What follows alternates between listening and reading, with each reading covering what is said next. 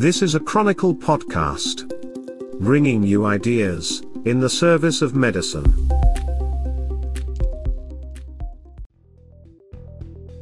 From the Chronicle podcast system, this is Vender on Psoriasis, with Dr. Ron Vender, for January 17, 2021.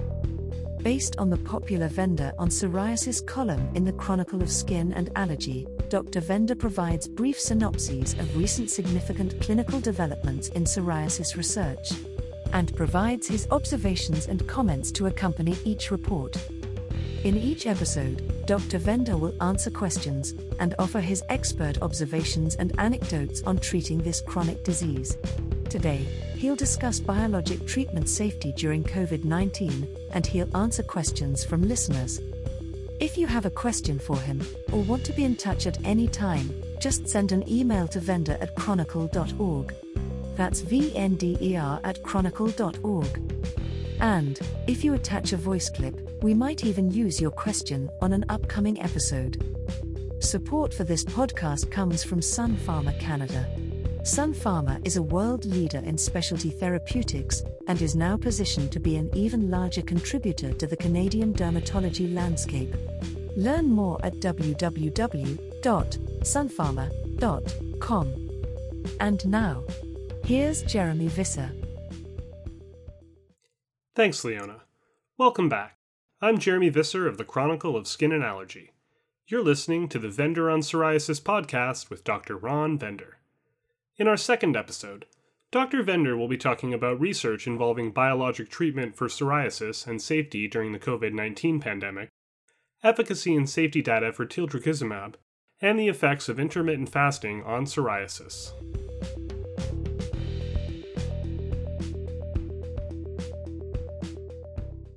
Dr. Vender, our first study for today is an analysis of risk and outcomes of COVID-19 in patients with psoriasis or psoriatic arthritis on biologics. What are your thoughts on this? Thank you very much, and I appreciate being invited for this second episode. COVID-19 has certainly changed the way we live in this world, and everybody knows about COVID-19. The new virus was certainly a shock to everyone, with the pandemic being declared, and the patients that had psoriasis who were on biologics got very worried, and dermatologists got very worried, and scientists got very concerned. And we were very worried that this inflammatory skin disorder being treated with immunomodulatory therapy would be a major concern for psoriasis patients, whether they're on biologics or not, or psoriatic patients as well. And the good news is that in general, the risk of COVID-19 was actually minimized or even reduced. In other words, psoriasis patients without treatment were at no higher risk for COVID-19 when getting this coronavirus. And were found that these patients did not have an increased risk of more severe disease. And of course, this is talking before vaccination. In addition to this, patients that were on biologics did not have an increased risk of hospitalization or more severe disease. In fact, it was thought that those on biologics may have actually had a protective mechanism by decreasing the cytokine storm.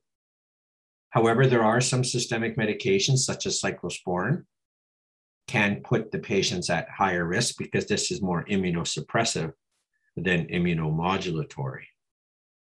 And so the risk that has been evident with our patients that suffer from psoriasis, psoriatic arthritis, and that are on biologics has been refuted, and saying that this risk is extremely low. And I think we're very comfortable with this. A second problem was the vaccination, which is not addressed in this paper, but again, we're concerned that vaccinating these patients that are on biologics may have a higher risk for worsening of their skin psoriasis, worsening of their psoriatic arthritis, and this is not found to be so. In addition to this, the combination of the vaccine, especially the mRNA type, as these are non-live vaccines, was found to be safe in these patients as well.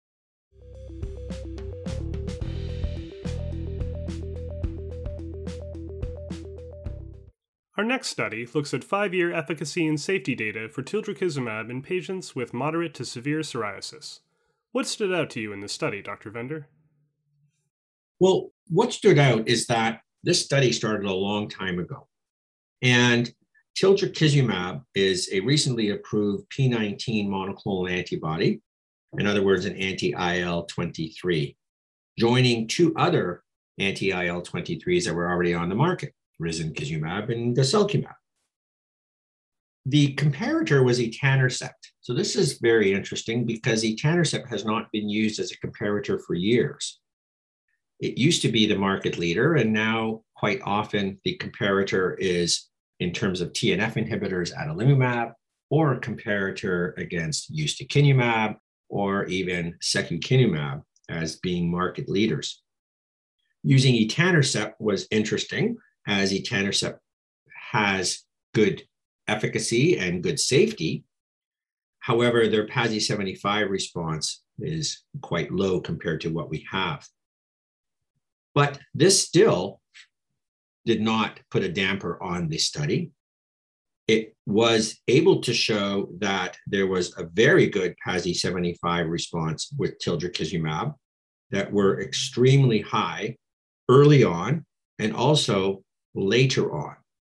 There are very few biologics that have been approved recently, and tildrakizumab is one that was approved in 2021 that already had 5-year data already showing how long the clinical trial was. This delay in approval was only administrative. It was not anything to do with safety. And so we have an approval of a new anti-IL-23 that has great efficacy, showing high levels of PASI 75 response, and also, although this study doesn't show it, a low residual absolute PASI. But not only this, as already 5 years of safety. And so if patients come in clinically and say, oh, this is a new molecule, it hasn't been studied for long, that's not true. It has been studied for over 5 years and has 5 years of data, which can give very good comfort and reassurance to the prescribers, but also to the patients. And so this is very impressive to be able to have this.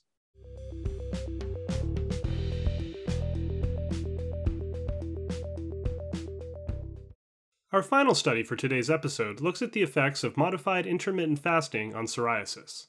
What's your experience with patients and dietary lifestyles affecting their psoriasis, Dr. Vender? Thank you for the question, Jeremy. The modified intermittent fasting, called mango, which is probably one of the things you shouldn't eat when intermittent fasting, because mango has a lot of sugar, but that's what they called it, was a 2-arm pilot randomized open crossover study. And this intermittent fasting may reduce some of the inflammatory markers that occur for psoriasis. Now, intermittent fasting has recently become not necessarily a fad, but maybe a very well accepted way of eating or timeliness of eating. In North America, we are certainly used to 3 meals per day and snacks in between. However, the intermittent fasting has been mimicked in many other countries by respect for religious reasons and so forth. This study did not show a comparative to this. Not only can intermittent fasting lead to a healthier lifestyle or even weight loss, but this indirect improvement may show improvement of psoriasis. Now, many patients ask me what they should not be eating when they have psoriasis, or is there anything that they should avoid? And they often relate it to foods that they have eaten. but very rarely do they ever ask if intermittent fasting can help. And so this may be considered a good alternative for some patients that are medically fit and are able to practice intermittent fasting that could improve some tough psoriasis. Or patients may anecdotally tell you that they have tried this and they've had improvement. Many patients try to avoid gluten to improve psoriasis, and there are papers to agree with this, and there are other papers that will refute this. However, generally in practice, we do not make any dietary elimination or dietary addition recommendations for psoriasis. Often patients will tell you themselves that they notice that their psoriasis flares when eating certain things and avoiding others. However, this paper does show that intermittent fasting not only could have a benefit for healthier lifestyle, weight loss, but also may improve psoriasis. But of course, as commonly said, larger studies need to be done in order to try and prove this.